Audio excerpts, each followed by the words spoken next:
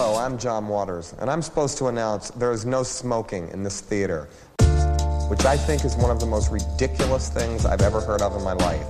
How can anyone sit through a length of a film, and especially a European film, and not have a cigarette? But don't you wish you had one right now? And I'm telling you, smoke anyway. It gives ushers jobs, and if people didn't smoke, there would be no employment for the youth of today. So once again, no smoking in this theater.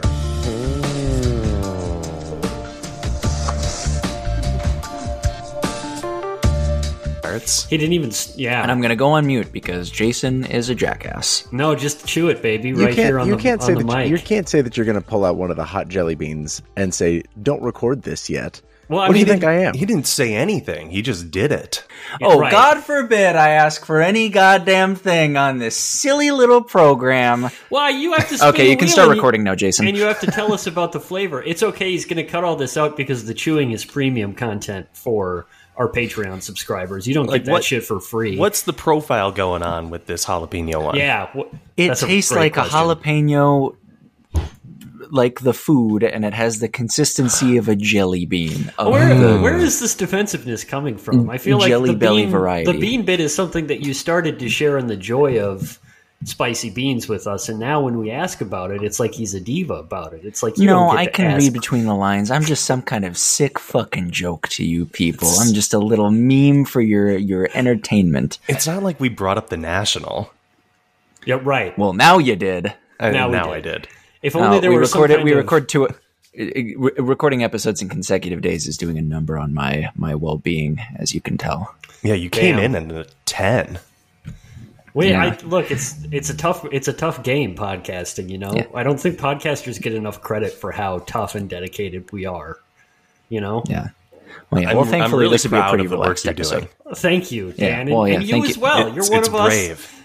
Thank you. Listen, I'm not doing back-to-back recordings, though. That's true. Do you guys remember when we used to do like 2 to one time we did 3 episodes in a single day back-to-back? Yeah, that was fucked up. That's like pre-pandemic. That was just, we were like less burdened humans. We were just younger people back then. Because I don't know if I could do that these days. I don't have the stuff in me anymore. I'm too old. Broken down. Jason, how do you feel about that? I mean, you'll get it again. I hear that your 30s are like a second wind. That's nice. That's what I always hear from people. That. Haven't felt it yet. There's still time, Dan. It doesn't feel like it. It feels like it's been forever. You're going to be 39 and 364 days, and you're going to say, I finally feel it. Just I'll wake up and I'll be like, oh, there it is. The second wind. That's the one that Jason was talking about. Jason's wind, they call it. Jason's wind. Divine. Not going to go with that problematic association of the divine wind. Nice. See, I was just doing like a fart joke, but you want to do a deeply problematic kamikaze thing. We could go that direction as well. It's anything goes, really. You know, we're almost 200 episodes in. We got to get canceled for something, right? I can't do this forever. You were just talking about how much it is. Are there any Spanish names in this episode? That could do it too. I don't know if there are any. Greek. We can we can try to pronounce some word. I mean, or excuse me, Italian. Canadian. There's some French in this episode. No, it's Italian. If I remember correctly, there's some French. Panos is Canadian, but Italian descent. That he doesn't get a name like Panos Cosmatos and deserve. He's not Italian. I'm accepting him as a Greek. If he has a name like that, 2 names that end in OS, can you imagine? Can you take a shot at pronouncing the name of the horn that they blow in this? Is it Abraxas? It is. Right. It is Abraxas. Yeah, it's Abraxas, right? I looked that up because I think that word's super cool, which is like the whole point of why they used it. And I was the first thing I thought of was the Jesse Ventura movie, where there's a character in it named Abraxas. Totally.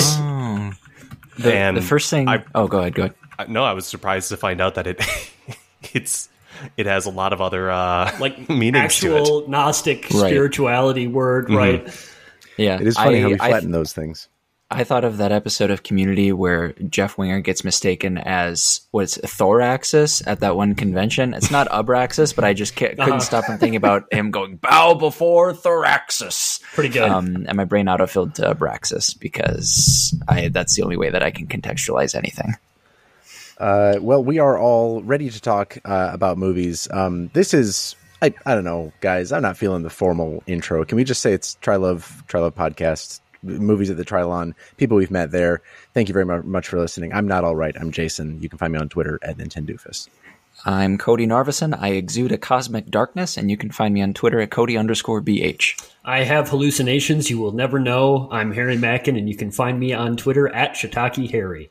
Ched Dan Goblin himself, Dan Nagan, is back behind the mic for one more episode. Hopefully, absolutely not your last. But tell us what you're about, Dan. Oh man, they wronged you. Just you didn't cue me up as the way that I thought you would. So it's a big. I'm sorry, it's a big minus there. It's great to be back though. It is great to have you back, Dan. Where can people find you on the internet? I was going to look this up because this is Cody's favorite bit of mine. I can't remember my ats. I'm fairly certain. Steelbooks and social handles with you.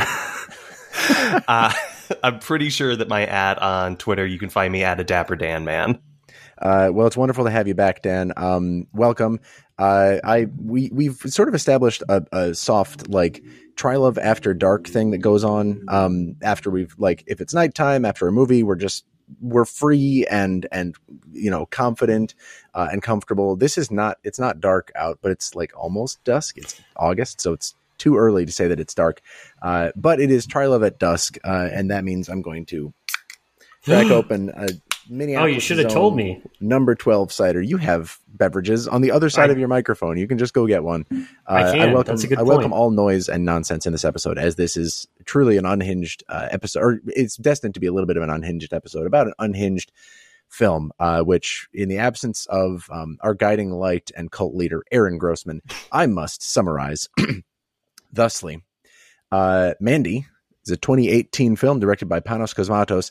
I'm hearing rumors that he's actually Greek and he disguised his identity to enter the film industry because of the impressively anti-Greek bias in Hollywood. But that's just, you heard it here first, complete rumor. Do not have proof of that. Do not, fact check that. Any journalists, don't listen to this. And starring Nicolas Cage, Andrea Riseborough, Linus Roach, and man, I love that guy, and Bill Duke. There we go. We've got one more on mic can split. Excuse me. The story goes that Mandy and Red live in a cabin in a remote mountains, Trilove at dusk, of California. By chance, Mandy captures the attention of Jeremiah Sand, played again by Linus Roach, a cult leader and folk musician who becomes obsessed with Mandy and enlists a local sadomasochistic sect to kidnap her. Unable to save her, Red embarks on a drug-fueled mission for cosmic vengeance against Roach. Sorry, not Roach, against Sand and the people who actually did the kidnapping. Who is Roach? Wait a minute. Who's Linus Roach? Linus Roach, the guy who plays Jeremiah Sand, the cult leader. I was getting my beer. You see his whole dick and balls in this movie. It is wild. Mm-hmm. Multiple times. Great stuff. This film was well reviewed at release. Aaron does this, so I feel like I have to do it. And it's remembered today, just 4 years after its release, for trippy visuals, some methodic pacing, and Cage's classically unhinged performance. That is, I hope, the last time I will use the term unhinged. It is overused, especially in the context of Nick Cage's filmography. This is the final film, I should say, in the Nick Cage National Treasure series that played at the Trilon. I hope you got your cards filled out. I still have some backlogging to do, as I did watch these movies, did not get my cards signed. John, don't listen to this. Hopefully I can get there before Tuesday, before this episode publishes, so I can defraud them one more time and get my card stamped and get that wonderful, beautiful absolute poster. Piece of shit. The only sick part of it is that I'm saying it on mic. Doing it, everybody does it. Everybody does it. He's going to cut this. Will I? So, Dan, you wanted to talk about this movie. You claimed this almost as soon as the Nick Cage series was announced. Why? I mean, there's a couple of reasons. It is kind of wild thinking back, because as soon as I saw that announced, I messaged you guys and immediately put my thumb down on this, which I imagine in hindsight probably wasn't necessary. I don't imagine a lot of people would be clamoring to get this. Was everyone just like I can think of two people who were like, I'd really like to do Mandy, but like, fortunately, we managed to fit them in. Kelly asked about it too. Yep. Did she really? Wow. And I was like, nah, Yeah. Dan's got that one. He Nah, this is booked Dan's it seat. like back in fucking February or whatever. It's like, Linus Roach himself reached out and was like, "Hey guys, you probably don't know who I am." I was like, "Hey, sorry, this guy Dan, the Ched Dan Goblin himself, And he had put his his thumb whole- down. he Where had his our whole- hands are tied." And his whole penis If you out, would and have he was told me, like- I would have been happy to share the mic with the master Mr. of Linus Hanging Brain. no. it really is something else. Those parts of this movie, but what's your exposure to Mandy? What did you think of it back when, and how did it go down this time? Sure. I mean, the big reason why I wanted to choose this one is because it's a real intersection of two of my favorite things, like Nicolas Cage and horror movies. These are two things that I absolutely adore. And for a lot of people, they tend to write these things off. Both of them, they're pretty dismissive of the genre of horror, as well as Nicolas Cage. And so it's like a perfect alignment of my interests. Mhm. And when I first saw this, coincidentally, I think that I happened to be at the same screening as Cody at the Woodbury Alamo Drafthouse Wow. when they premiered this around the time of its release in like September 2018. And it completely rocked my world. Like, I remember walking out on such a high.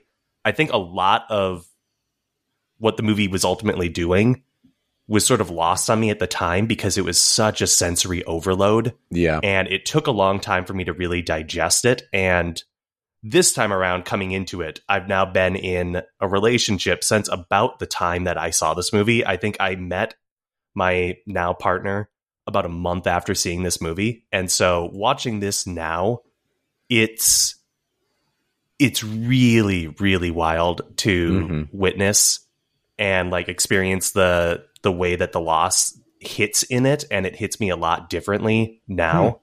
And so I don't know, I think that this is a beautiful movie. I think that what Cage is doing is really remarkable.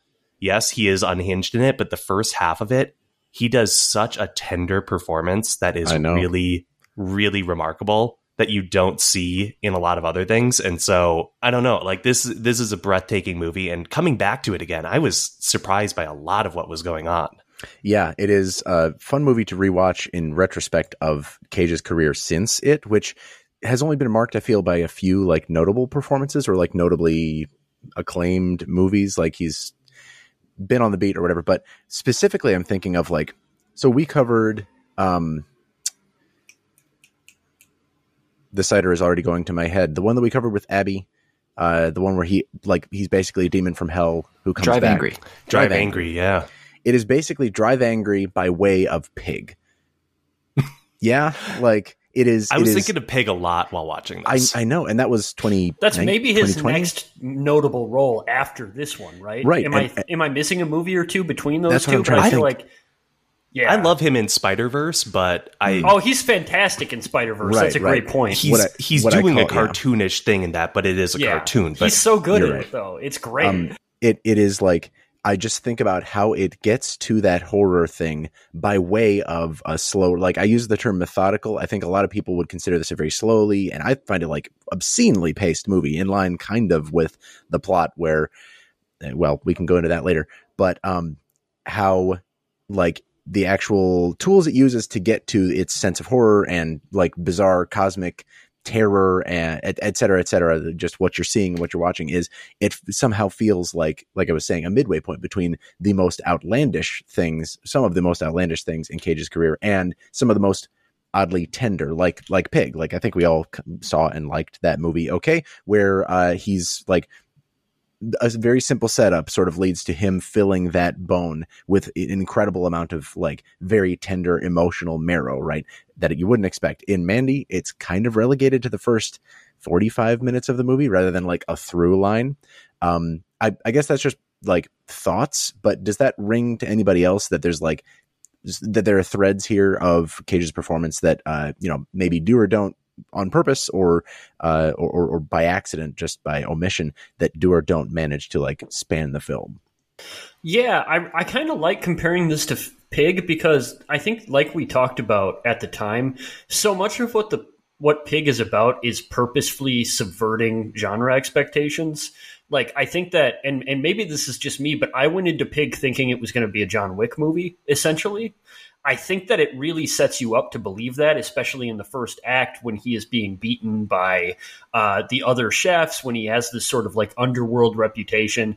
And that makes the sort of like cathartic, peaceful reconciliation that he ends up affecting by the end of the movie all the more impactful because it's unexpected. This is a revenge movie in a similar way, but I was really struck, particularly on second rewatch, by how different this movie really is than its reputation would have you believe. Even sort of like from a genre perspective, I laughed because, Jason, I think you read a review to this effect that I think it's a good point and a point in this movie's favor that like everybody thinks of this as like the metal movie, and it's not. It's the prog rock movie. And those are very, very different movies, well, right? You pointed out it starts with a King Crimson song. Yeah, with a fucking awesome King Crimson song.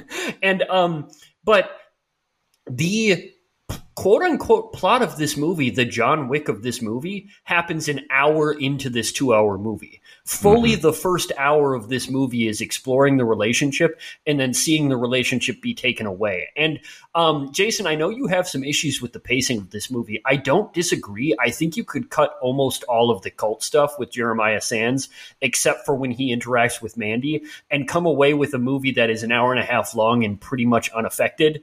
But I think that I tolerate that stuff a lot because I think that the beginning of this movie does such an incredible emotive job of suggesting both the connection that Mandy and Red share and the distance between them. And I think that both of those things are really important to keep in mind. And I think that, Dan, the tenderness you speak to about Red and Nicolas Cage's performance, it comes from juggling those things so well, where without a lot of dialogue, you get this sense that Red both loves Mandy more than anything else that has ever been in his life, and that he's a little afraid of her, or not afraid of her, but feels that there is this unbridgeable distance between them where he can't really understand them. And that is almost entirely built on the performances.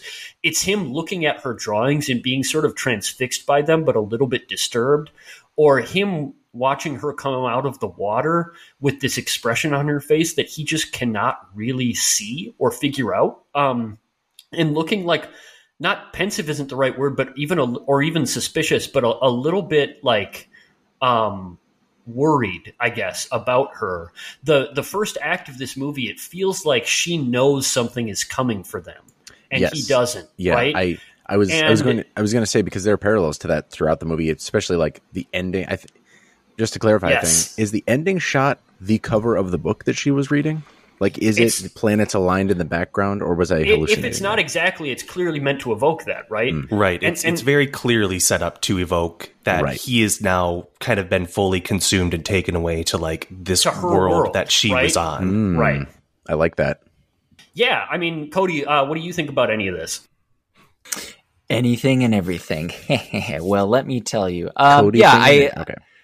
All at once. I think this was the other day was my second time watching this movie. The first time being that Hallowed Eve, when Dan and I sat down together but separately to watch Mandy at the Alamo, and like the vibe. I still think about the vibe of that evening because, assuming Dan and I have the same night in our heads, which I'm sure we've talked about before, it was raining, and like from where I was at, like it's, a 20-25 minute drive out to the theater. And so like my precursor for this is like, I'm expecting a sort of metal and, my metal head trip, but afterwards I realized it's actually a prog rock head trip. They're very different things. Right.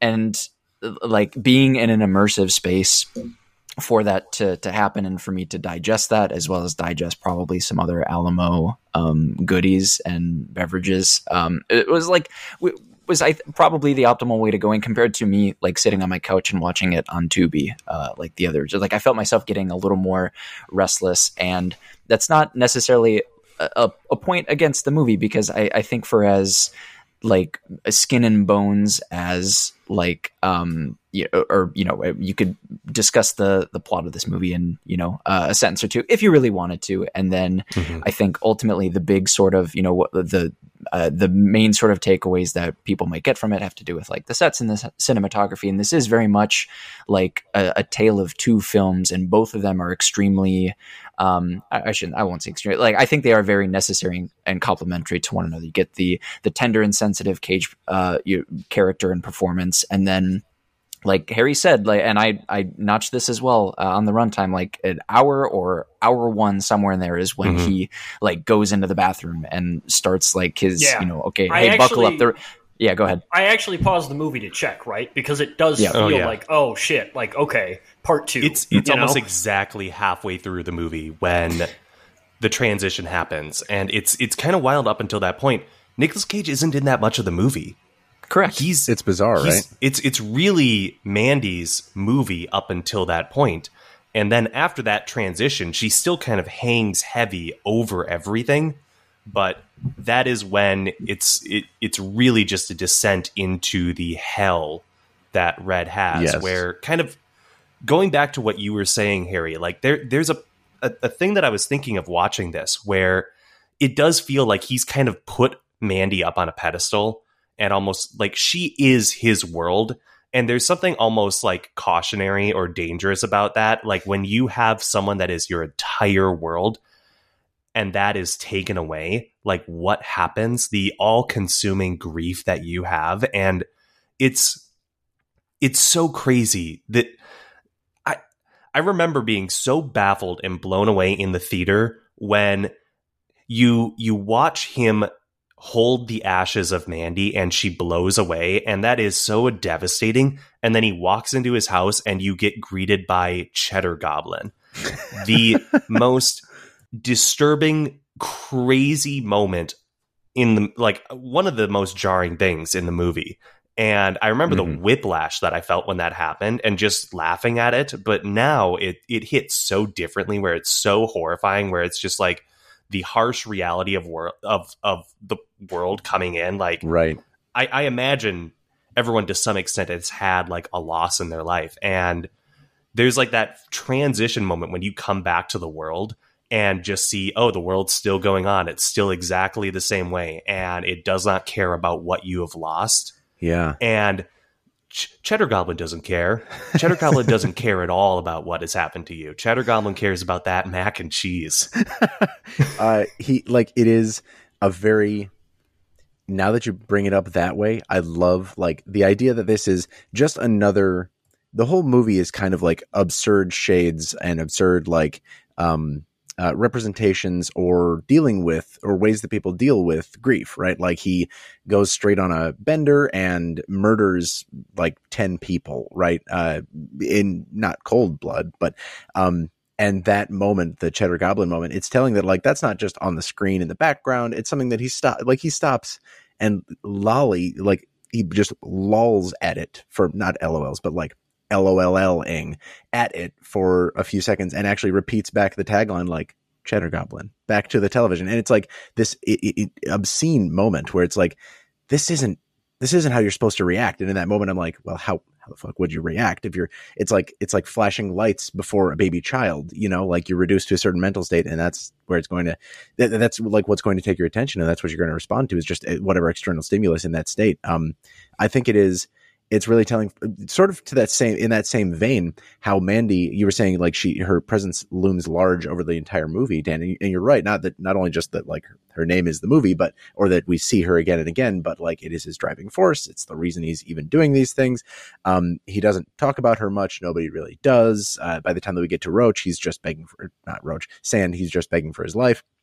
But like the two ways that I was thinking about how she is like still present in the movie after that, the two that stick with me are, I believe, I forget at what point it is, if it's after the bathroom scene where he just knocks himself out with booze, or when exactly it is, but he hallucinates that he's seeing somebody who kind of looks like Mandy in cartoon version just rotting away slowly, and then it's like a quick jump cut to the next scene, and like it is 1 hour and 15 minutes until the credits, or excuse me, until the title card hits in this movie. And it's like, oh yeah, remember Mandy as a, like, in these various forms that he's seeing, like, sort of almost, I thought it was almost breaking the fourth wall, where it's like Mandy, the plot device, Mandy, the character, Mandy, the forgotten, like, I don't know. It's just, I don't know that it's really like pointing toward one central message so much as it is just like this bizarre picture of a state, of an emotional state. But it gets a lot of mileage out of the imagery and like concepts that feeling conjures, I guess. Yeah, I think that this movie's representation of Mandy herself is my favorite thing about it, pretty by far. There's a lot to talk about there. I really love the Cheddar Goblin as sort of an entrance into this discussion, because it really is sort of like, it's also just the absurdity of a lack of dignity in your existence, right? Like I'll never forget, like at my grandpa's funeral, there was a moment where we were trying to open up the receptacle where we were going to store his urn for the rest of time, right? And like there was this woman, she was the caretaker, she was filling in for somebody who had the day off, so she was in a Viking sweater. And she's like, we're all in like I'm in my nicest suit, we all are, and she's turning the crank and she can't get it going. And it's like literally like 5 degrees. The wind is blowing at like 40 miles an hour. We're all freezing our asses off. And I'm watching this little old lady in a Viking sweater just try to turn this crank. And she's like, she keeps looking over and she like keeps saying to my family members, most of whom are openly weeping, like, it just takes a lot of cranks. It just takes a lot of cranks. It really takes a long time to get going. And it's like this sound. And I'm like freezing my ass off. My nipples are erect, right? I can feel them chafing. And we're all like, and it literally, we sit there and then finally we're just like, I think we'll wait. And then she's like, I got it. And then it opens up, right? It like literally. That's the worst thing that could happen. Honestly, drop it and leave it. And that sort of like tension between the lives that we want to have and the lives that we always end up having is like really at the heart of this movie in a lot of ways. I think that like, especially for Red is a character who sort of doesn't have an ideological defense against the world or like an emotive defense against the world. He's running from it. Like he wants to, he and Mandy have already run away from the world. As of the beginning of this movie, it's implied to escape from some aspect of both of their pasts. Mandy has an explicit traumatic history that sort of like becomes a part of why Red puts her up on a pedestal, right? But Red even wants to move further away, right? Like he wants to retreat from the Crystal Lake because it's giving him nightmares he can't remember, quote unquote, right? Or he listens to the radio and he hears Reagan talking about the great spiritual awakening of America and he turns off the radio, right? It's like these are people who are trying to escape from what they have seen as this predominant and sort of like undignified, destructive narrative that is impossible to overcome, right? But Mandy doesn't feel that way, in my opinion. Like, I honestly think that the Starling story or Mandy's sort of drawings or Mandy's sort of life that she says she loves, she likes it in her home, her new home, it's different from what Red thinks it is, right? Like, Red pities her. He sees this all as sort of an escape from trauma that she can't overcome. I think Mandy has overcome her trauma and has made a world for herself, right? And I think that, like, that's the idea behind, like, even the Starling story where she sort of heroically runs from her dad when her dad wants her to kill Starling, when she cries when she sees the deer, the novels that she reads, the world she sort of creates in her head. This is a person who has discovered an alternative narrative that is also real, that doesn't have to be what everyone else says it is, right? She doesn't have to be just a traumatized person. She can be this person, and Red can be this person to her. And I think that's what enables her to laugh at the cultist that comes for her.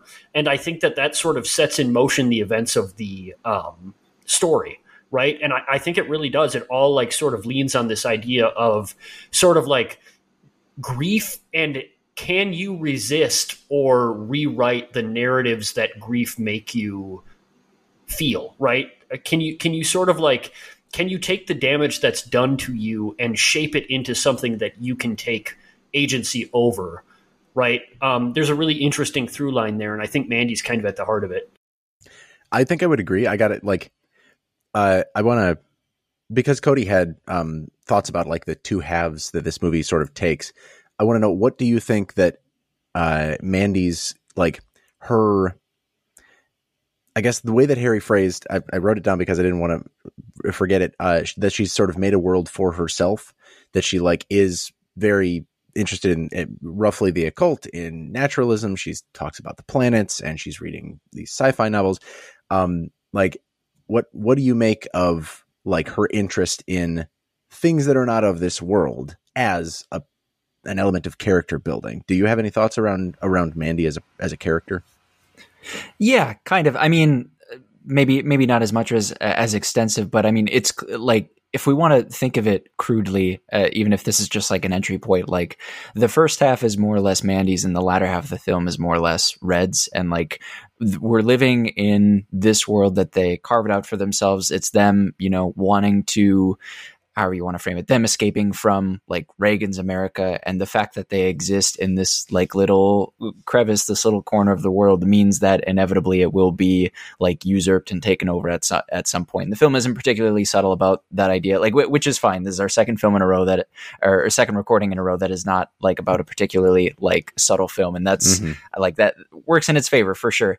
And then like, we can, and actually the, Mandy's and Red's reaction to like grief, or just like being faced with these like strange, harsh truths, like her, like Mandy being presented with Linus Roach's character, and then like finding and verbalizing the thing that is absurd about this situation, and saying out loud, just like, this song, like, you made it and it's about you. And just like you ever have that feeling where like something is like you want to react, instead of like crying or gasping, like your reaction to something that is just completely shocking and devastating is just like, you don't know what to do except just to fucking laugh. And like, that's it. That's kind of exactly what she does. And like that as a sort of bookended handoff to Red, and him reacting to Cheddar Goblin in the way that he did, because like, what else is he going to do? Like, he's like, the worst thing that could have happened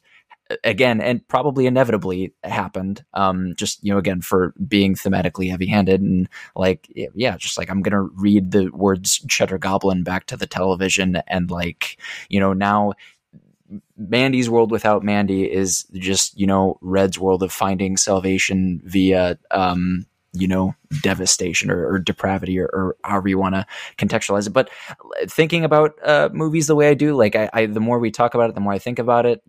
I've floated this idea out here before, but Jaws is a movie of two halves. Willy Wonka is a movie of two halves.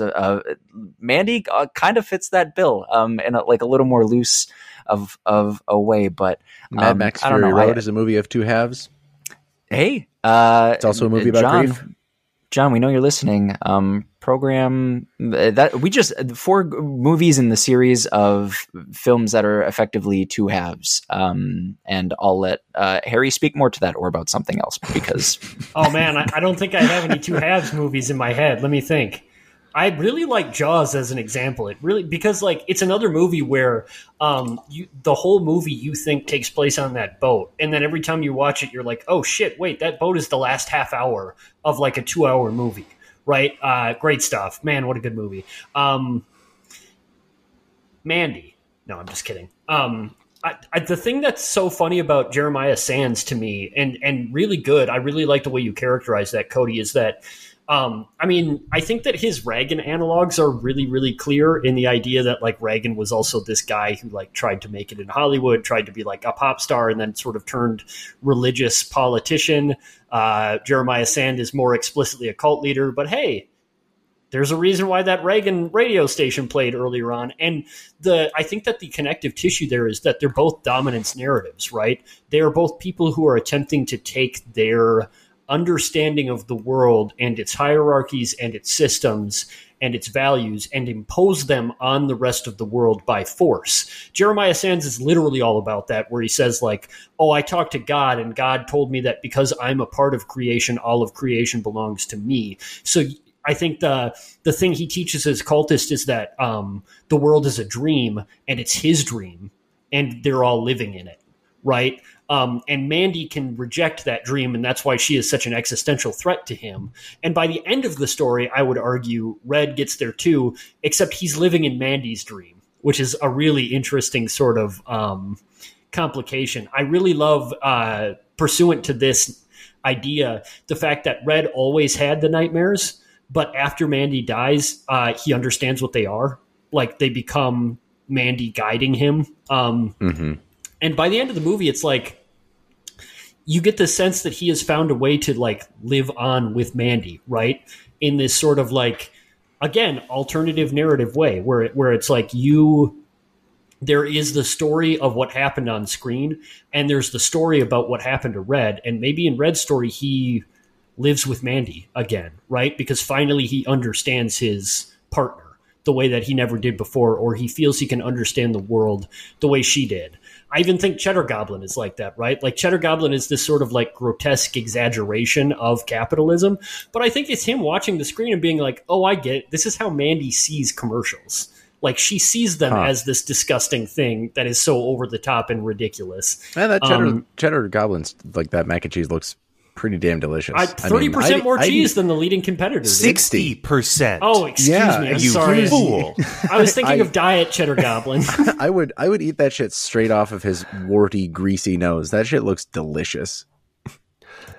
I wanted to dive back to something with Jeremiah Sand, because what I find so fascinating about that character, one, is that originally it was rewritten for Nicolas Cage, and then they just never wrote it back to be anything else.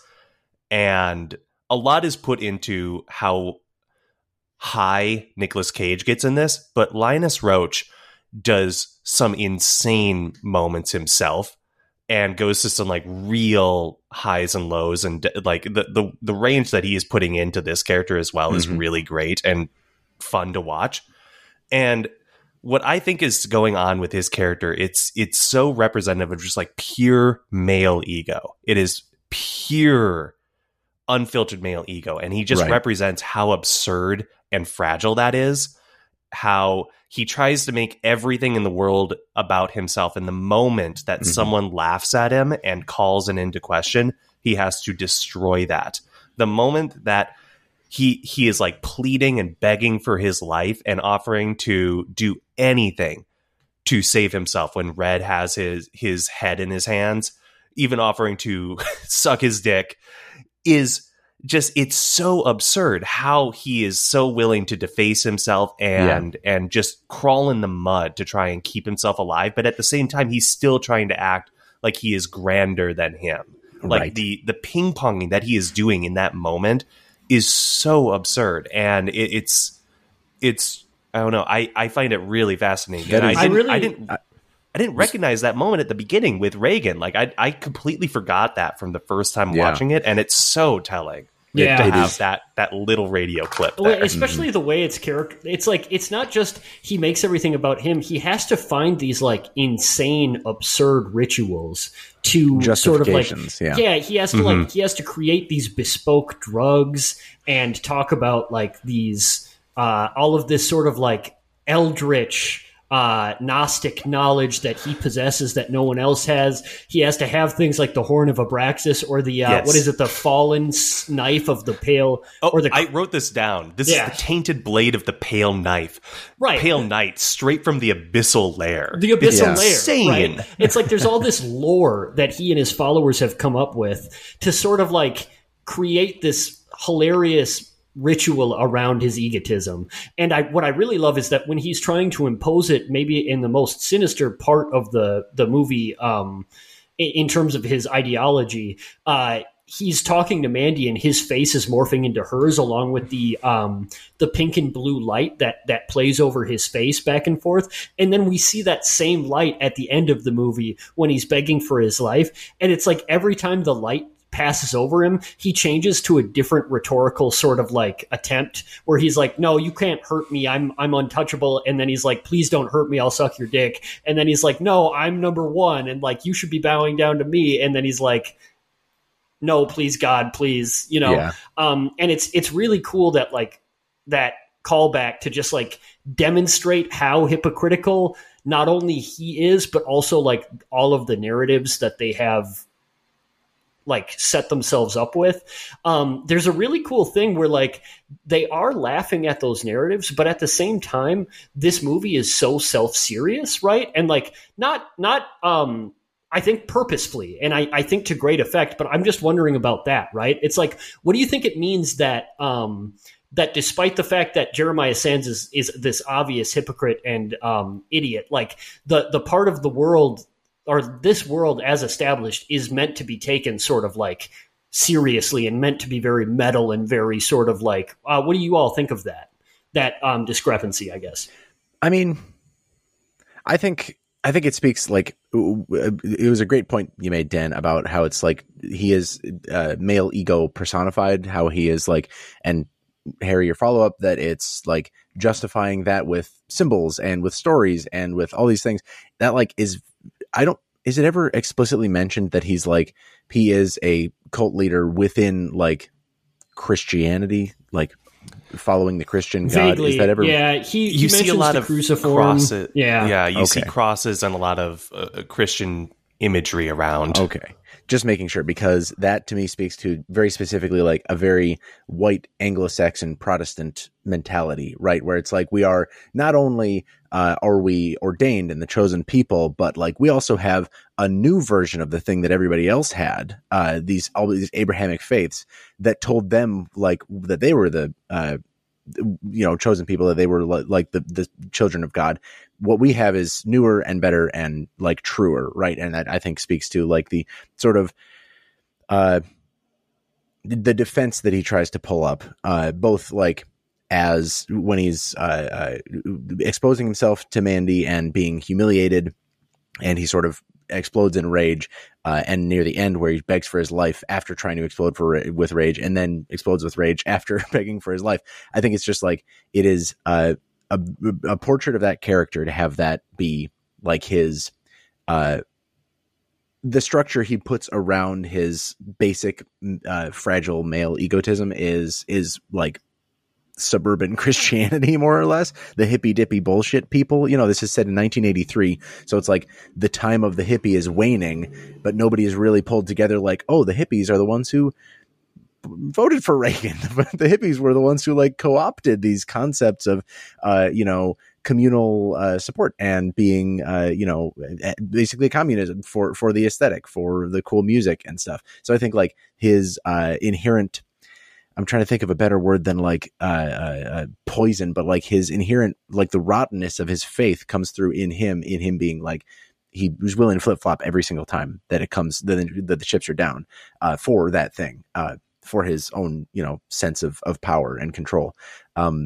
I wanted to ask a little bit about prog rock. If you guys didn't have any more thoughts about Linus Roach as Jeremiah Sand, is there anything else rattling around your brain about that guy?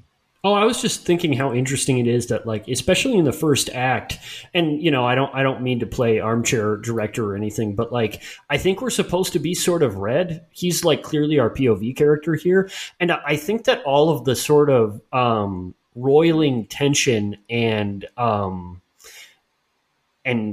sort of like miasma of ill intent that is headed toward them like a storm, right? Like they keep talking about the being in the eye of the storm, and the way that I think that we are meant to sort of think that Jeremiah Sands represents that. He is sort of the reckoning, and in the sort of like classical eldritch sense, it's like, does this guy really have supernatural powers? Like, I think it's pretty clear he doesn't, but the idea is like, are we meant to be sort of like so frightened of him the way he tries to frighten others that finally we understand that, oh, like the reason why the world looks so scary, the reason why the movie is shot this way, right? The reason why Red looks like he lives in neon hell all of the time is because it really does belong to people like Jeremiah Sand. And then I really love that there's like a turn, right? Where like we realize eventually that, oh, like we had been living in Mandy's world all along. Like the reason why the world looks like that is because Mandy is sort of the god of it. You know what I mean? And I think that it's really important to sort of like I like the subversive quality that comes with like all of these signs and signifiers, like the Horn of Abraxas being debuted with like strobing green light, or like the fact that when they drive up, there's just like this like red backlight behind them and stuff. It's meant to be like, okay, are these guys the people doing this? And then it's like, no, it's actually the perception of a different person. You know what I mean? There's a really cool sort of transference of ownership or agency that takes place in this movie, just sort of like visually and thematically or symbolically. I really like that you brought up the color themes that are going on in this, which is something that I think when you walk away from this movie is one of the most prominent parts that is remembered, is the color patterns that are at play. And there is like at that first half, so much of it is kind of softer blues and kind of cosmic patterns. And every time that it cuts to Jeremiah Sand and the cult, Children of the New Dawn, I think they're called, it's almost like they're invading and pushing into the world of Red and Mandy. And the second half of the movie, so much of it is saturated in those same colors. And it's interesting to hear it. It sounds like, Harry, it's almost like at the end, it ends up Mandy, her world kind of takes back hold and is what they kind of end at, which isn't necessarily what I always walk away from. A lot of it, because so much of that end, it feels like he is just forever damning himself and he is just kind of throwing away his soul. And I've always viewed the end of this movie as a tragedy, that he never comes back from this. He is subsumed by this grief and loss that he's experienced. He has that final moment of remembering Mandy and how they met. And then it's like this soft moment in the car. And then it cuts to him covered in blood. Yes. Grinning like a corpse. Like he has like this rictus grin on his face and driving off into this imaginary world of Mandy. And I've always taken that or read that as this is the end for him. Like he's just as gone as Mandy. The way that you describe that, it almost sounds like you're taking it differently. Oh, I mean, I read it exactly the same way, except in the inverse. It's like, I guess it's from Red's. I think that literally what is happening is what you're describing. I just think for Red, that's what he wants. And I think that for him and for this narrative, like that is the triumph of this movie, is that like now he is the new god of this world, because of this world of Mandy's. Like he can finally inhabit it. He can finally understand it in a way that he never did before. And yeah, I think we get left behind because it's like, we're not there. And so there is a reading that like, oh, it's about this drugged up dude who lost his wife and went insane. Right. And it's like, but that's the alternative narrative now, right? The narrative that we got is that Red finally like sort of came into himself and accepted his destiny and joined Mandy. There's that amazing shot, reverse shot, where in the Remembering Mandy, he looks over in his car and she appears to be driving in the driver's seat with him. And then when we cut back to him, he's at a bar. And then we cut back to Mandy and it's clearly when they met at the bar. And then when we cut back to him, he's smiling back in the car, covered in blood, as if he actually still sees her there with him. And there's like this, in Red's mind, was she resurrected, right? Was she ever really dead at all, right? Or like, is she sort of like the god and master of his universe now, right? And I think that there is an edge to it, right? It is sort of both tragedy and it's maybe by sort of like the value system of their narratives, it's triumphant. What do you think about this, Jason?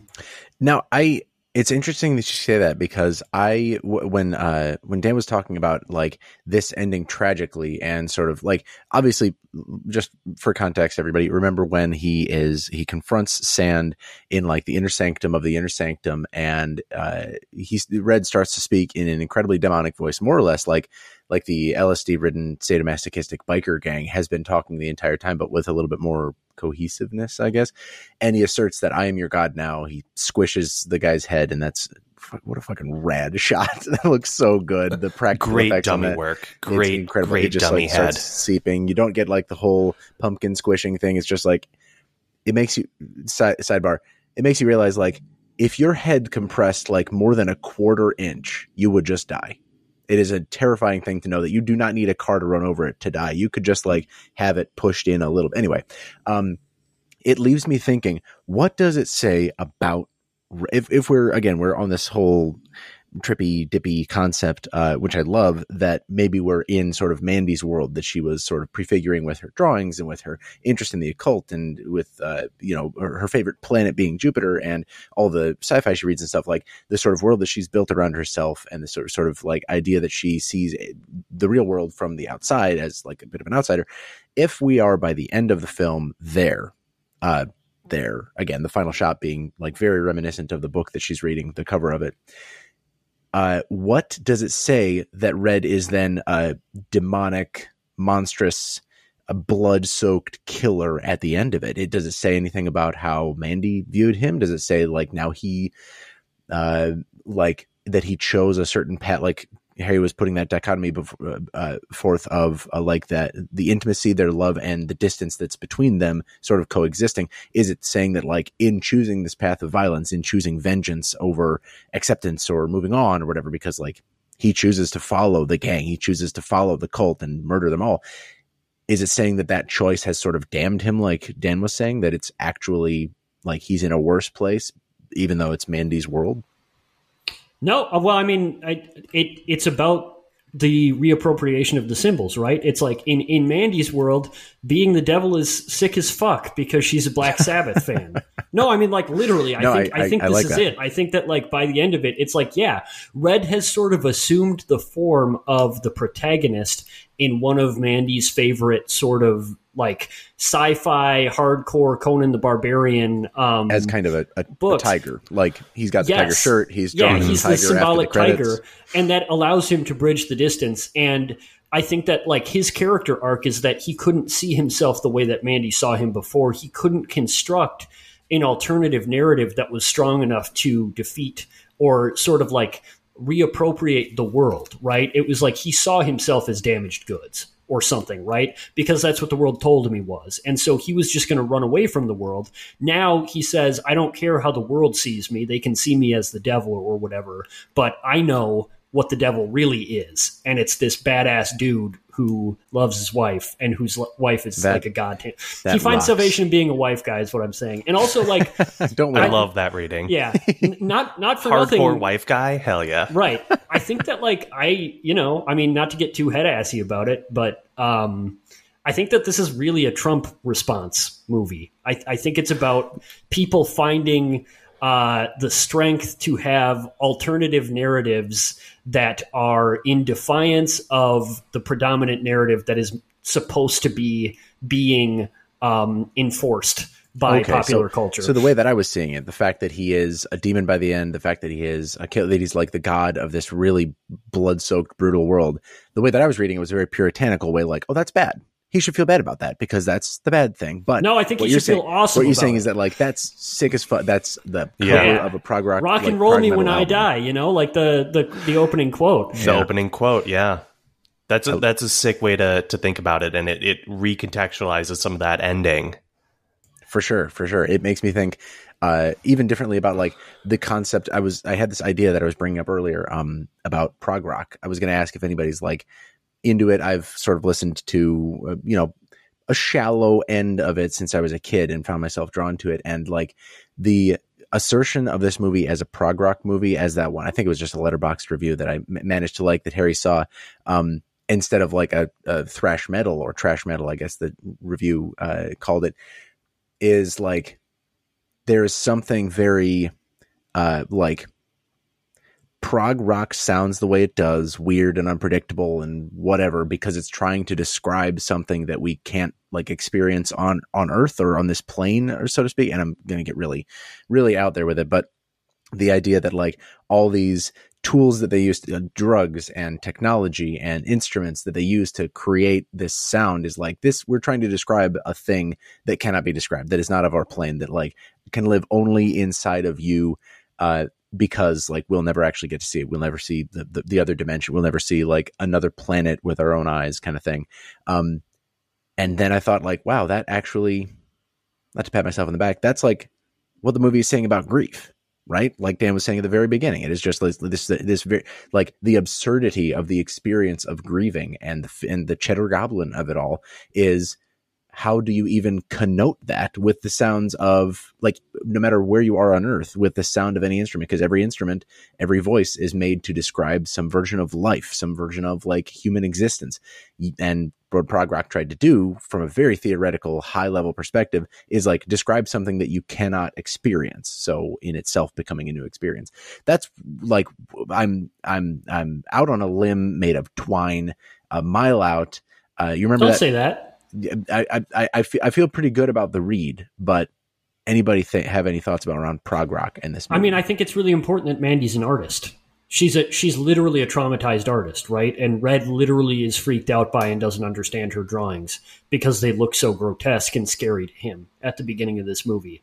And she's like your goth kid that you're freaked out by because she listens to fucking, I don't know, like whatever, Black Sabbath and stuff. And, it's set in 1983. So it's like the Satanic Panic. Right. And I think that's exactly right.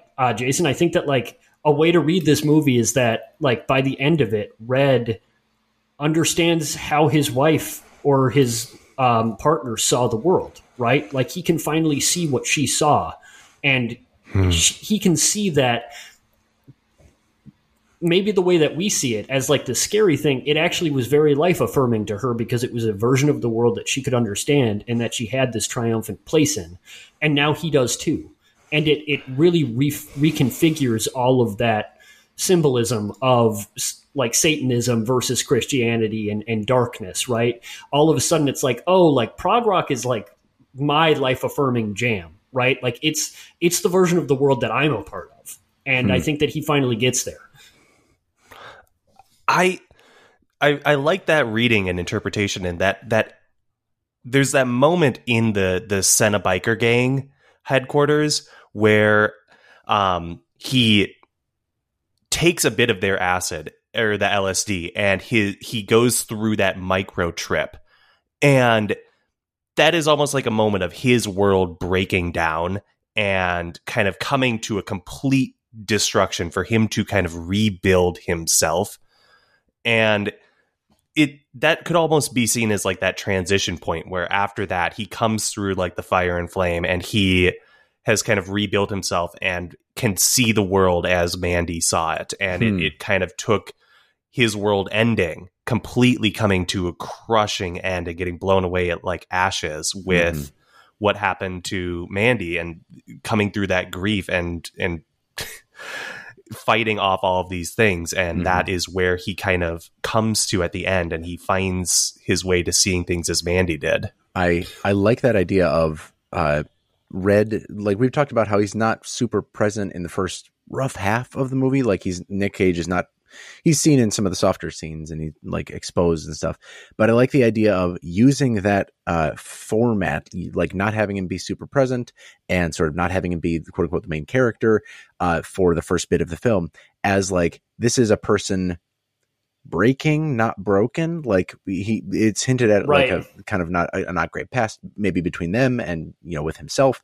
But like, and then that breaking point is, like Dan says, a complete destruction of, like there is no repairing what's happened. He is gone. He is, like, he is finally, like, that is the breaking point for the character, for the movie. Yes. Things just go wild from there. And it's because there was some hope that, like, it would hold together the, what is the term that, okay. So Death Cab for Cutie, Death Cab for Cutie made an album called, I think it's Kintsugi, that concept of, like, breaking a pot and putting the pieces back together and making it a new piece of art. Yeah, with gold liqueur. It's a Japanese thing. Yes, yeah, that concept, like, that can't happen now that the middle of this movie has happened, because he has indulged fully. He has completely, like, accepted the yes, like, but yeah, I think that the point of this movie is breaking that binary, right? Like, I think that we're meant to see Red as somebody who pities and doesn't understand his wife at the beginning, because in his mind, he's like, somebody this traumatized only lives in fear, only lives in, like, this sad world. And that's what she means to depict with her stories about the Starling or her scary drawings. By the end of this movie, we see that, like, there is transformation in grief, and you can reach a different version of yourself that maybe is quote unquote dead, maybe is like you can never return to the world that you were in, because of course you can't. That's not what grief is, right? Grief is not something you get over, but it does make you into something else, and maybe something better, right? Or maybe something just totally different. Maybe something that gives you new and more nuanced and empathetic understandings, like the one that Red reaches with his wife. I mean, it's callous to say this is a movie about a man coming to understand his wife because he's finally as traumatized as she is. Right. But like, that is a base level reading of this movie, right? Like you pointed to. And I don't think I can read much on top of that. I think it starts to weaken if I do. Yeah.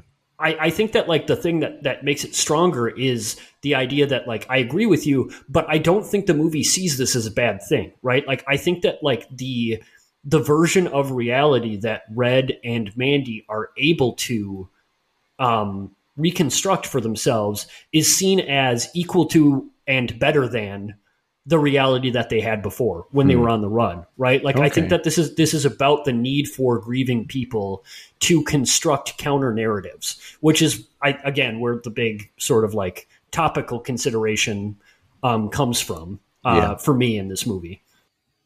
Okay. Well, damn, we have really dug deep on this film so far. I don't mean to cut anybody off. Are there any final thoughts we should get to before like junk drawer type stuff, the fun one-offs and whatnot? Was there anything else, Dan, sort of knocking around your brain before we get there? Well, I'm just kind of curious to hear everyone's opinions on how effective did you find kind of the horror of this movie? Like, did you find it kind of like an effective delivery of it, or like where would you rank this kind of as a horror movie? Did it kind of do its job, so to say? Question. I think it is slow to set up for me to consider it like really quote unquote effective horror, because the horror that works on me is either the horror that never shows the monster or the horror that like shows him pretty often. And in this movie, it's like we've talked about how the first half is sort of a slow build to the thing, and like even the inciting incident only happens an hour into the movie. But when I think about the things that do stick with me, it is the horrifying stuff. It is like the sort of vision of these Cenobikers, which I know we don't like to talk about what's in the chat, but you came up with that term, Dan, for like yes, I did. A combination of the Hellraisers, Cenobites, and these bikers. Thank you so much, Dan, for being the best improv person we've had on this podcast yet. But I like the vision of those guys as I like. I tweeted a GIF of the guy who licks his teeth while he's like burning Mandy alive, and he's keeping like he's got the rope that's holding her in her bag or whatever. I like that, like how he just looks like a regular old. What's the bad guy from Silence of the Lambs? Buffalo. He looks like a regular Buffalo Bill, like country freakazoid, and like he just suddenly has a 10-foot chainsaw, and it's like, oh, that manic person plus this incredibly dangerous device. That's pretty horrifying. I mean, it's set up really cool as like a final showdown kind of thing, but it's a little terrifying. I would say, because I've decided I'm becoming a quantifier guy. It's a 6.5 out of 10 on the horror scale, but like a 10 out of 10 on the, wow, this is cool world building scale. Dang, a quantifier guy. That's, I don't know if the world's quite Watch ready for it that. in 2022, baby. Oh boy. Well, it's been around for almost 10 months. This one cider has really blown me away. Number 12 Union Cider. Thank you. Well, hey, number 12 Union Cider. This is free ad space for y'all. So we know you're listening. If you want to throw some money our way, that is something you could do. Yeah, real quick and dirty from me. I wouldn't call Mandy like necessarily well, I don't know. I could probably be convinced at surface level, surface value. I wouldn't call Mandy a horror movie, but I think the horror elements are really successful. The type of stuff that I typically find myself liking and gravitating towards are like the types of horrifying things that provide, how do I want to say this, illustrate like exaggerated caricatures and like representations of other things, which like the Cenobikers rather definitely are, just like gross exaggerations of like gross people that do exist in the world today, just as they did in Reagan's America. And like, I think that was a really successful like motif and means of framing. And yeah, creates a really like, not like a wholly horrifying space, but those are, I think, pretty important like variables to consider within that world that our favorite Greek director constructed. I'm hearing rumors that he's Greek. My favorite Greek director is John Cassavetes, but your mileage may vary. Wow. Yeah, I'm high roading you. Yeah, what were you saying about getting canceled? I mean, that's the take right there. Yeah, fair enough. So be it. I think that the best part of the horror stuff for me is that, and I hate to go back to the like theme well, but like I really love that when the turn happens at a certain point, Nicolas Cage is the character we're supposed to be afraid of rather than anybody else, right? Like I really love that this is also, in addition to everything else it's doing, it's a movie about how the victim becomes the movie monster by the end. Like Red, literally, he's covered in blood. He has these like bespoke weapons that are really scary and brutal. Eventually he crushes a man's skull with God strength. It's like he's the Predator by the end of this movie. I really love I love setting up like horror tropes that way so that we can apply them to the main character so that all of a sudden we can understand something even better, right? And so like from that perspective, I think it's awesome that like who the horror movie monster is shifts in this movie a couple of times, right? Yeah, I really like that. I mean, I agree with pretty much everything that everyone said. Like I wouldn't say that it's an out and out horror movie, but the horror elements that Panos is trying to convey are really effective. Mm-hmm. He really he does a lot with the audio in this, like and a big shout out to Johan Johansson's soundtrack in this. It does a lot of heavy lifting of creating that sense of dread during the first half of the movie. And it's very unsettling at a lot of moments, like especially that sequence where Jeremiah Sand and Mandy, their face is slowly transitioning between the two of them. And I remember the first time I watched this, like only halfway through that did I realize that was what was going on. And it's really like skin crawling once you notice that. And yeah, like what Harry said, you watch this ordinary man become the monster. He modeled it after Jason Voorhees. Specifically, Panos Cosmatos gave Nicolas Cage homework to watch Friday the 13th, Part 7, The New Blood, the one with the psychic girl, to kind of get an understanding of where he wanted him to go with this character. And that is like exactly what happens. Like Jason becomes this unstoppable killing force where by the end of this movie, you don't have to wonder, is Red going to get his vengeance? Is he going to win in this? You know he's going to. Yeah, and it kind of becomes that thrill ride of like watching a slasher creature kill everyone. Like to the point that like to this movie's credit, the ostensible climax is such a understatement, right? Like the dude basically just walks up to the church and kills a bunch of unarmed people. Two people, right? Like he pulls the dude out of his van and kills him with the big spear, and then he goes inside the church and cracks the dude's head open. It's like that's it. There was no fighting. There was no sort of like there was no climactic duel that happened earlier in the movie. Yeah, exactly. And you can't forget the moment of the creep waxing his car and just getting an axe in the head with like it's completely unceremonious. Like he doesn't see it happen. Like that is straight up a Friday the 13th kill when that happens. It is. I think you're right, Dan, that even if I'm not sure about its effectiveness as a horror movie, the tools that it uses to get there, like I already mentioned earlier, like the way that it gets to horror is circuitous. It's occasionally slow. It's more like psychedelic than scary, sort of. But it peaks there a few times, and like I think those times that it really does work. Like there's very little in the way of jump scares, but there's just like exposure to the creepiness of the thing that I think really works. Like that final shot, I didn't realize until the final shot of the movie where the car is sort of driving into the foreground and we pan up and they're no longer in the Shadow Mountains. They're in this like craggled weird, again, like it looks like the cover of a sci-fi novel, and Apologies for that. But it's like, I was afraid of where they were at the end. It looks like they're on like some Doom version of Mars by the end. But it takes time to get there, like it sort of in a weird way eases you into that transition. We've talked about so much about where this movie sort of pulls off that transition from, drama to just, high octane, like violence. And I think like the moment you notice is very, very abrupt, but like looking at the two halves from where you started to where you ended, it's like more gradual. It's like you can track its progress against like what the movie was showing you along the way. That I think, because we're already over an hour, should probably be where we open up the junk drawer, which is where you get to, even if it was just a funny line, a cool shot, something that really stuck with you, 1 piece, 2 piece.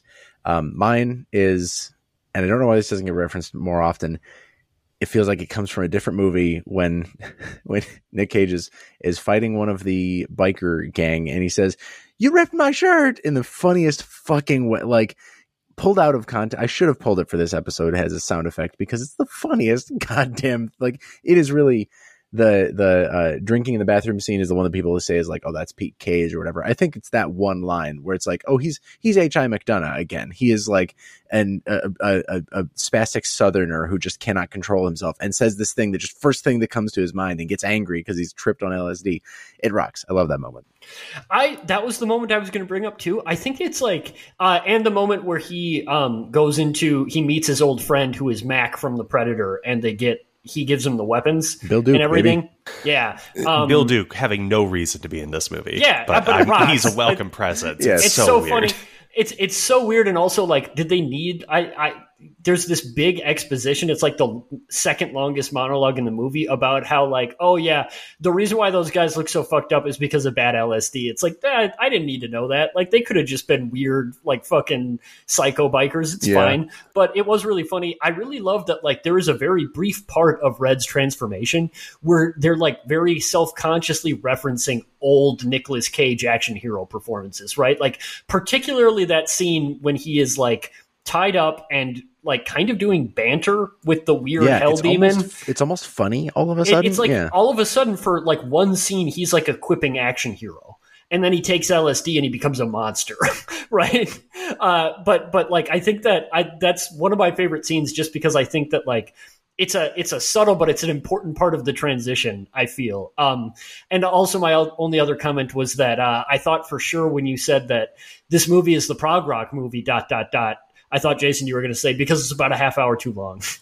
Hey. So, God, I'm sorry. I do think I don't want to dunk on it. It's fine. I think it's a little bit too long. I think it's a little bit too long. There's a lot that could be trimmed. There's a lot of fat on this one. There's a lot of fat on this one. I don't think anybody would argue with that. I don't think anybody says this movie is so long and that's great. I think we're all agreed. Sorry to just turn off my mic like that. Cody and Dan, any junk drawer type thoughts? Anything just rattling around in there that's not guided by a larger head-assy idea like we've been bandying around the entire episode? Aaron Stewart co-wrote the screenplay along with the director Panos Cosmatos. He's a good Twitter follower. He is. He really likes a good Neon Twitter Genesis. follow. Aaron Stewart follows you on Twitter, Cody. Did I just hear that? Is that breaking news on I corrected myself before you jumped into that joke. Really? No, so got your ass. No, he's a good Twitter follow, and I don't know if you share the sensibilities. If you were listening to this and share the sensibilities of the people who've been doing the yammering for the last hour plus, I don't know. Maybe I think he does some like comic book writing. So and he talks about anime every so often. Every once in a while, he'll retweet like some like Michelle Yeoh action film that's finally getting like a physical media release or something like that. I've definitely found a good couple of sweet nugs just from following him. So that is not junk drawer, maybe like, top drawer, the drawer you save for like the really good stuff, but for silverware. That's my top drawers are silverware and like my X-Acto knife. You got an X-Acto knife, huh? Ched Dan, aside from the Cheddar Goblin experience of the 5 minutes where he's watching a commercial, I'm assuming that's one of your high points.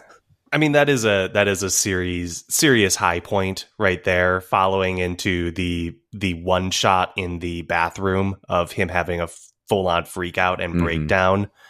Both are tremendous, but my favorite moment is where I drew the quote from up top is with the chemist and the tiger getting uncaged, but just the line reading of, "Oh man, they wronged you," is something that I think about frequently. I just have that reading echoing in my head, and it's a great sequence, and it's unsettling, and it shows just kind of where he's sunk into. And it doesn't really tie into a lot of other things. Like it kind of is just there as a connective thread to be like, oh, this is how he finds the children. Exactly. Yeah. That I should mention is Richard Brake as the chemist. Richard Brake. Wonderful, yes, thank wonderful you. I couldn't find his name. That's okay. I love the way that dude's head is shaped.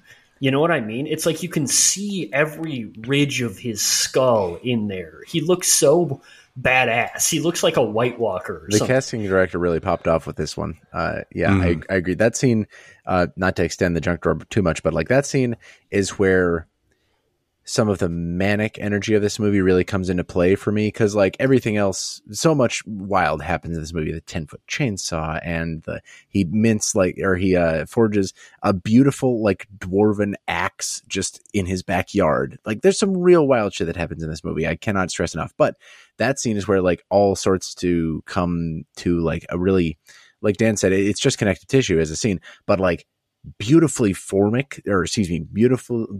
form, where like the lighting as it approaches Red from the chemist's desk is like boop, boop, boop, boop, boop, and the music play, and there's like audio notes. I don't know if Johansson did also the sound design for this movie, but like whoever did really nailed that, because it's a very like spine tinglingly fourth wall breaking experience to see that happen. And like the tiger that's just set free from its cage, the chemist is not wearing any clothes underneath, or I guess not wearing any shirt underneath of his, like it's just a very weirdly evocative scene for that. Like this is not what the rest of the movie has looked like or felt like, and it's distinct for that. It's almost like they said he needs, like the writers must have said, he needs to know where to find the next step in his journey.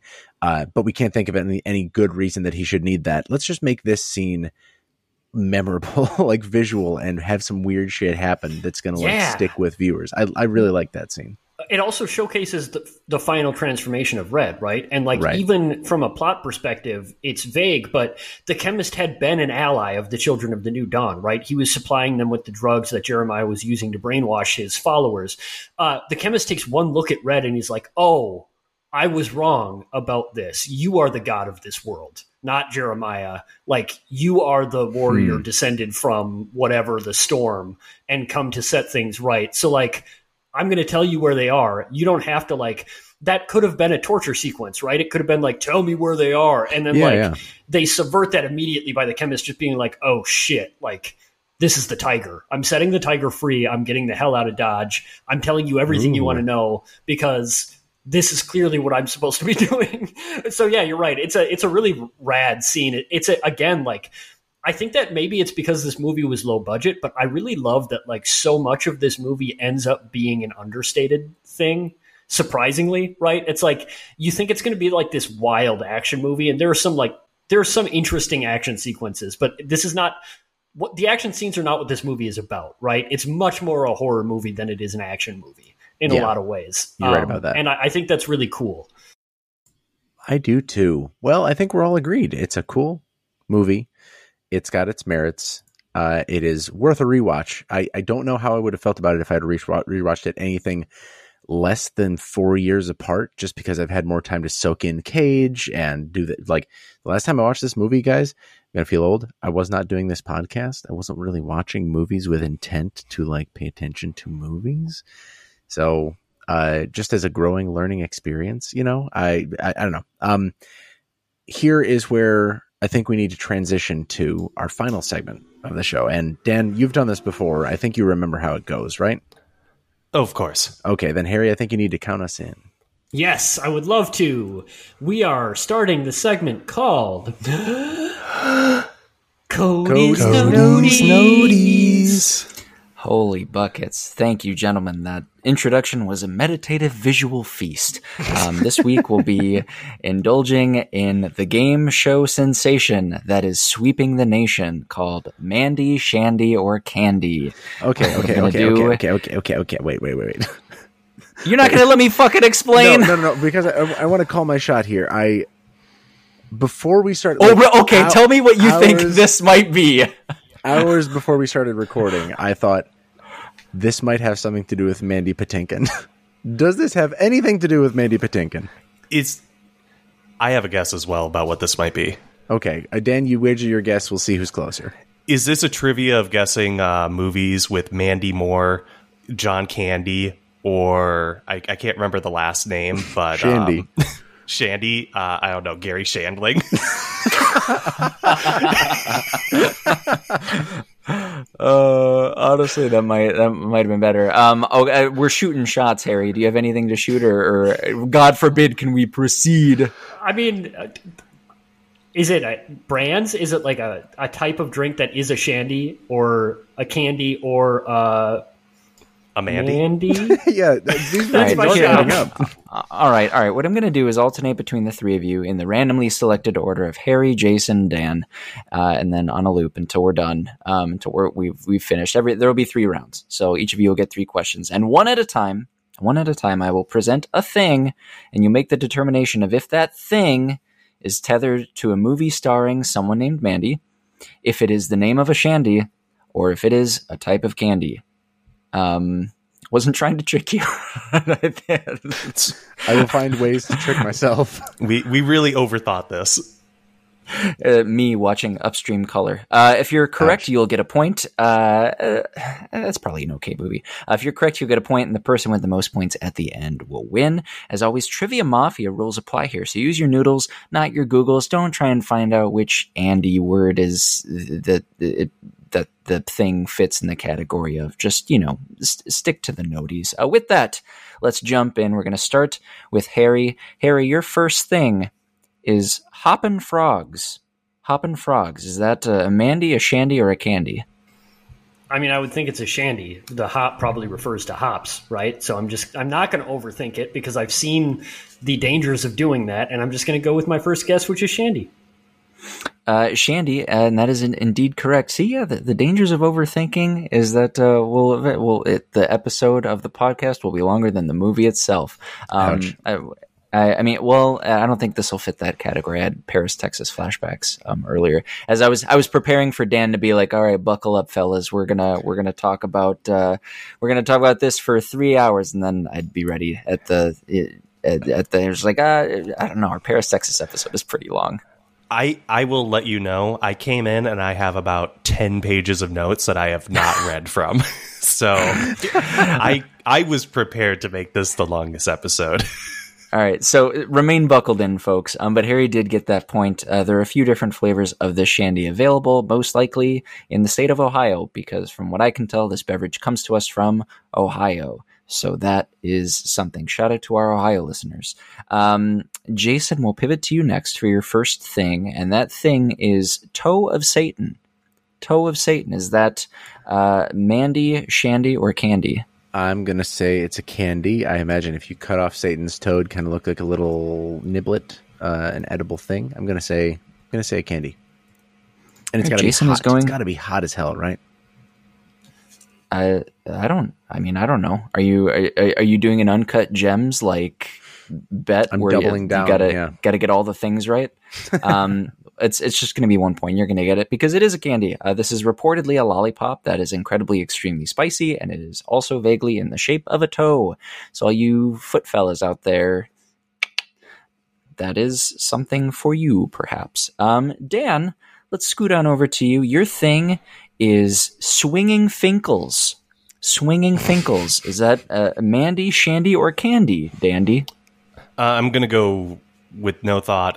That's a Mandy. That sounds like a Mandy Patinkin film. Another Uncut Gems approach, which I will not let you make use of. It is indeed a Mandy. Mandy Moore Mandy Moore. the Mandy in question. So hey, audience, up to you if Dan gets that point in your within your souls, in your heart of hearts. I'm going to give him the point here. Don't take this from me.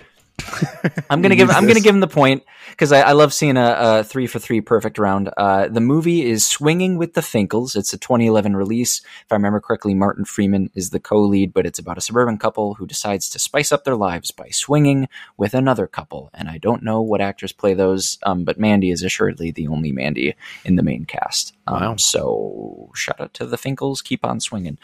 First round is in the books. Everybody is tied at 1 point apiece.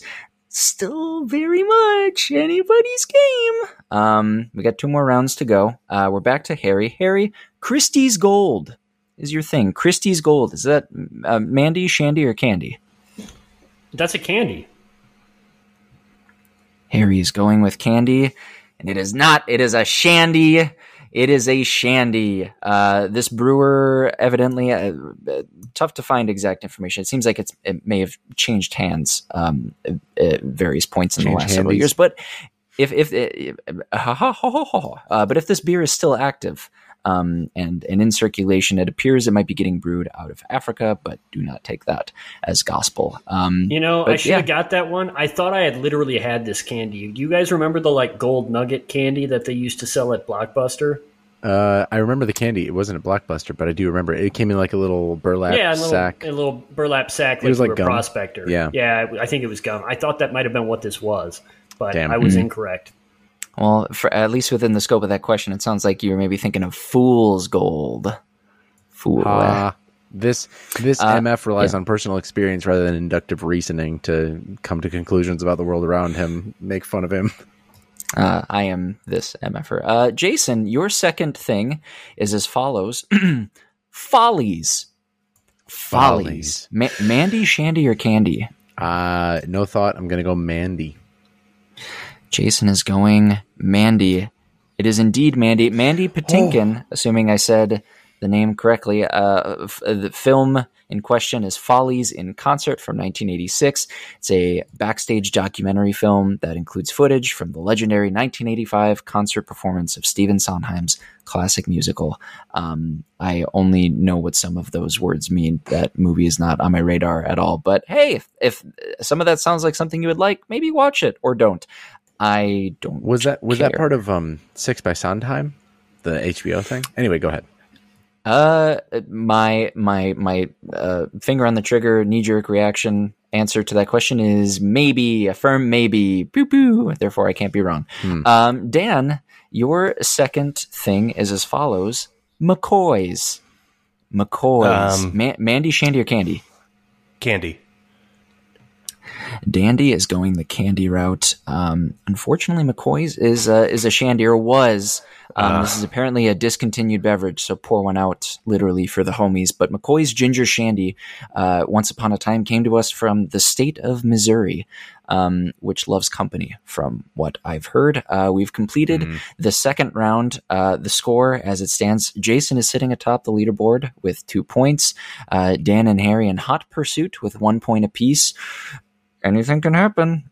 Literally anything can happen in this last round. Anything that you could possibly imagine. Let's see if Harry or Dan goes on a rampage to reach their own respective version of Nirvana. And do with that sentiment what you will. Harry, your final thing is Sour Flush.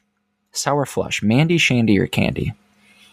Oh man, this is a tough one.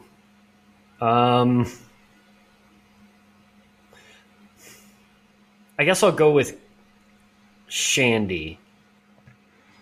Harry is going with Shandy.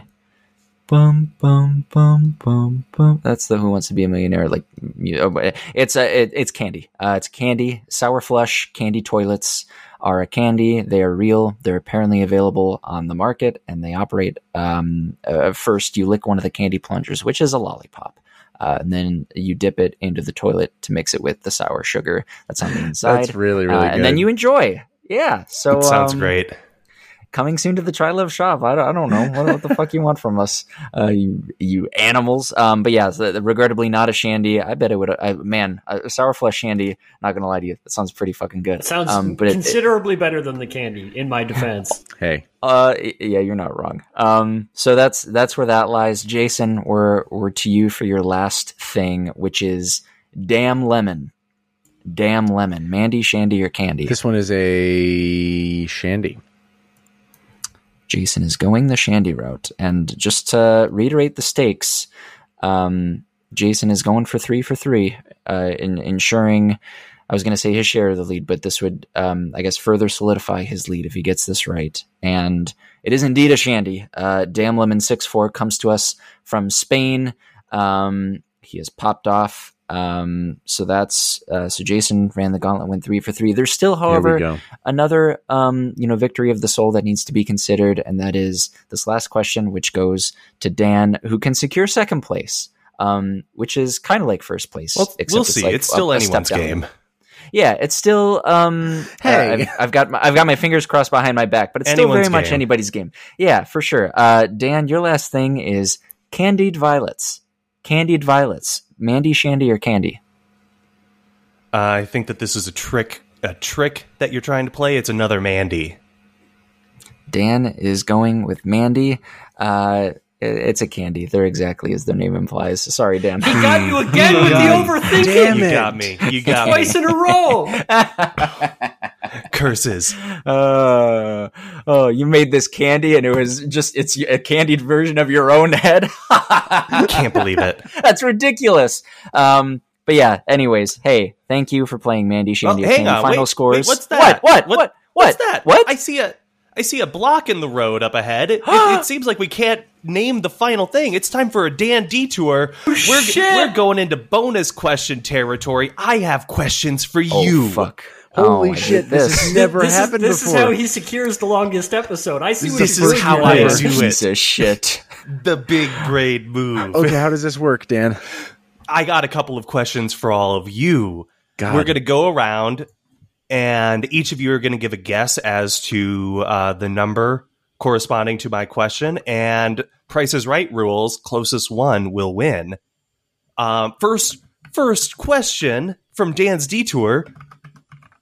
Nicolas Cage has starred in over 100 movies. Of those movies, how many of them are horror movies? We're gonna start with Harry. Damn, that's a really good question. Let's do. Can I ask what coding system we're going by for the? Is it letterbox genre tags or is it some other means? I use Letterboxd to gather this, but Letterboxd has a duplicate entry, so I'm not following it exactly. Okay, fair enough. I'm going to go with Unlucky 13. Let's do 13 of those movies. All right, Jason. I'm just going to say it's going to be complete bullshit if somebody else wins this after I worked so hard to play a perfect game of Cody's Noties. Almost never done that. I'm going to say, I feel like I don't hear about a whole lot of Nicolas Cage, like explicitly horror movies. So I'm going to say it's a small percentage. I'm going to say 10 films. And for the first time, Cody, what is your guess? My guess, I'm going to go with 7. Lucky number 7. Well, Jason is closest in guess. He's got 9. He has a 10th one that is in production right now, Renfield. So time if you will really prove want to me get even technical, more right. Jason Yeah. is like right on the money. Well, and you said Price is Right rules, which means are we going by if they go No, over? this is my Price is Right rules. Which is just closest. All All right. Whatever means Tough but Cody fair. doesn't win. See, Tough but fair. I'll lay down. I'll take it. That's fine by me. So, next question on Dan's Detour. Try Love has had over 100 episodes. How many episodes have covered horror movies? Ooh. Harry, you're up first. Like, not very many. I want to think about. Oh, We're counting the Horror-thon as a single episode, right? Even though we covered 5 horror movies in that Absolutely episode? not. They're all individually counted in this. Okay, I'm glad I asked. Okay. Let's see. I'm going to do 11. 11 of the... I'm doing 13 again. Fuck it. 13's my number, and I'm sticking with it. That's the one. Bold move.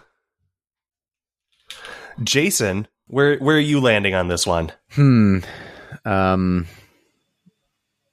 we considering like combined genre films? If it has horror in the descriptor, it counts as a horror movie? Yes. Okay. I'm gonna say 9. And Cody, with the chance to steal the victory from Dan's detour, what are you thinking? I know this is not like the Aaron Grossman patented sexy thing to do, but I'm going to split the difference and go 11. Wow. Harry wins by default. Y'all have covered 33 horror movies. What the What? fuck? No, we didn't.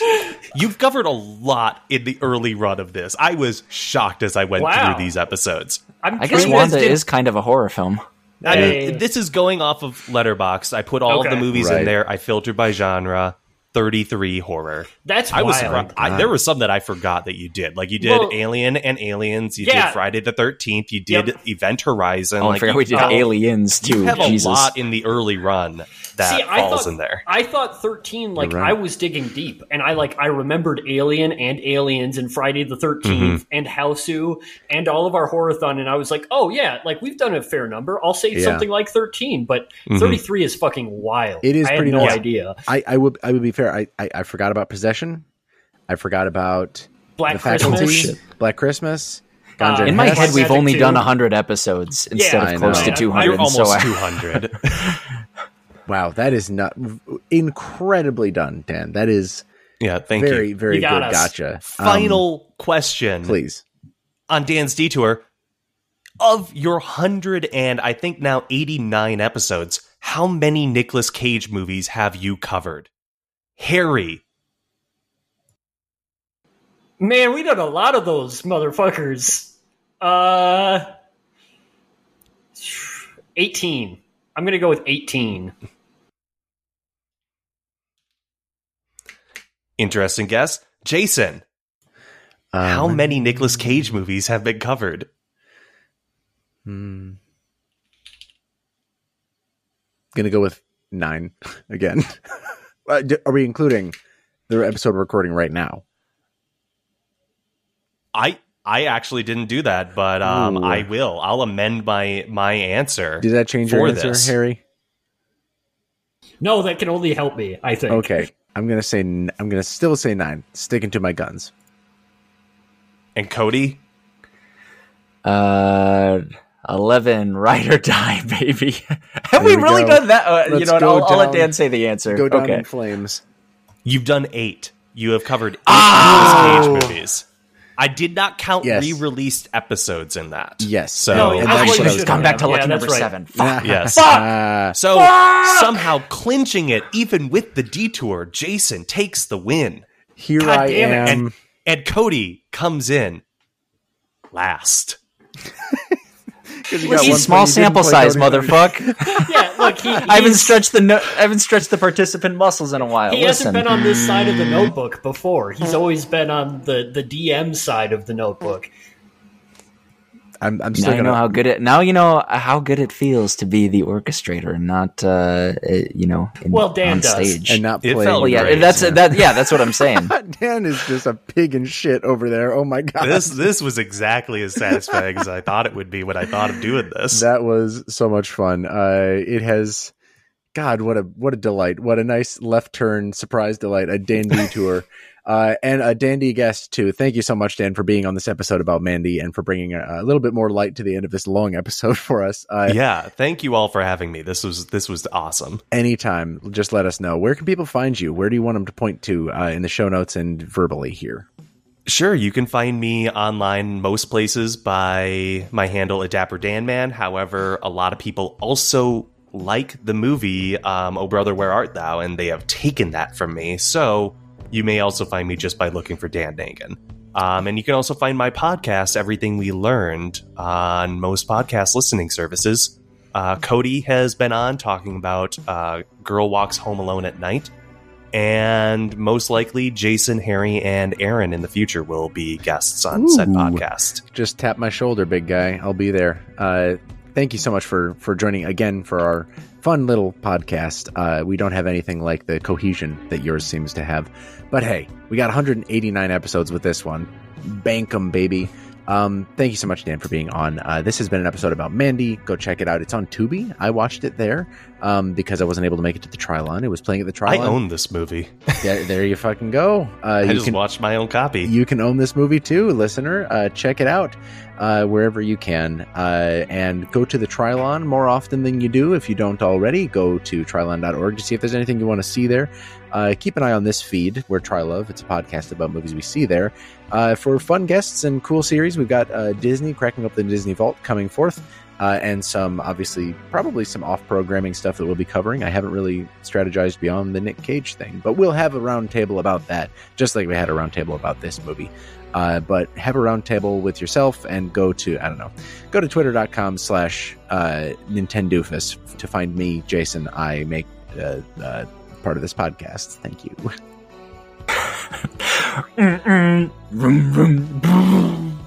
It was me driving away from Dan's detour. But rest assured, dear listeners, I'll be back with a vengeance. You may find yourself on this road again. Yeah. Toot toot. I've been Cody Narvis, and you can find me on Twitter at @MapperManDan. I sure hope we find ourselves on Dan Detour again. That was so much fun. Thank you, Dan. And listeners to this would really probably love everything we learned. So definitely listen to that podcast too. It rocks. I can't wait to be on it. I've been Harry Mackin. You can find me on Twitter at Shiitake Harry. Well, see you later.